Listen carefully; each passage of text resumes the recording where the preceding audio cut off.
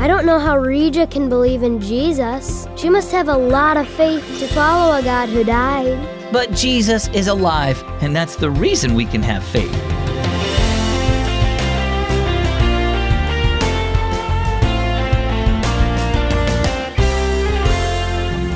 Do you love looking at Christmas lights? My name is Zach, and this is Keys for Kids.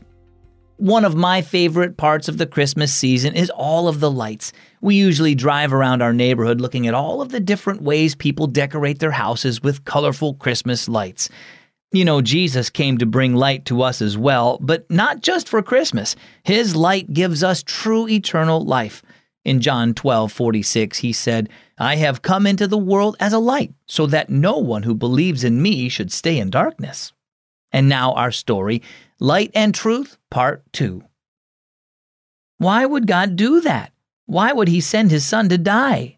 Arjun wiped powdered sugar from the cal he had just eaten off his face. Regia smiled brightly, glad to have a chance to tell her friend why her family celebrated Christmas instead of Diwali, the Hindu festival of lights many of their neighbors celebrated. Because God loves us that much. The sacrifice of his son Jesus would bring eternal life to whoever believes in him. That's wonderful, but I feel bad for Jesus, Arjun murmured. Regia's eyes sparkled. Arjun, Jesus is alive. After he died for our sins, he rose from the dead 3 days later. The Bible says so. And you believe this? That must take a lot of faith. Regia shrugged. I just know I've been called out of darkness into the light. When we're without Jesus, we're in the dark. He is the light of the world, and whoever trusts in him has the light of life. Arjun's forehead wrinkled in contemplation. Does it say this in the Bible? Could you show me?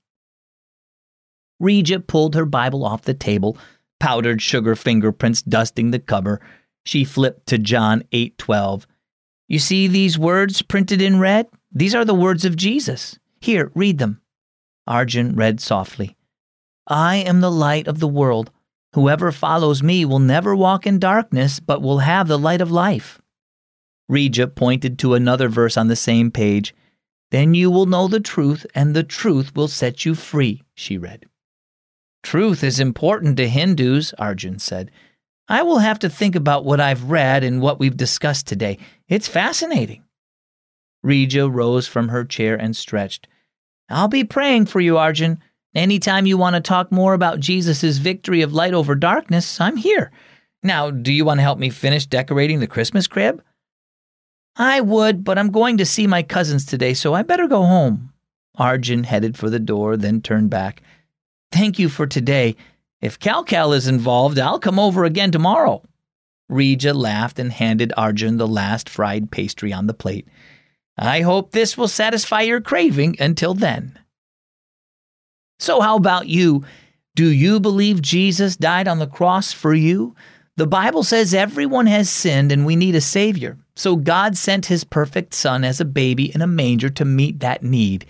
Jesus died for our sins and then rose again, and he gives his truth and light to all who trust in him. Have you come out of darkness into the light? If not, trust in him today. For more information on what it means to trust in Jesus, just get your parents' permission first, then head over to keysforkids.net/salvation. Our key verse is John 12:46. I have come into the world as a light, so that no one who believes in me should stay in darkness. And our key thought for today, Jesus is the light of the world. Countdown to Christmas with Keys for Kids Radio's Advent cards. Starting December 1st, find each day's story on the card, talk with your family through the questions, and ask God to help you apply the verse to your life. Get the Advent cards at keysforkids.net and tap Countdown in the menu. I'm Zach. Thanks for listening to Keys for Kids.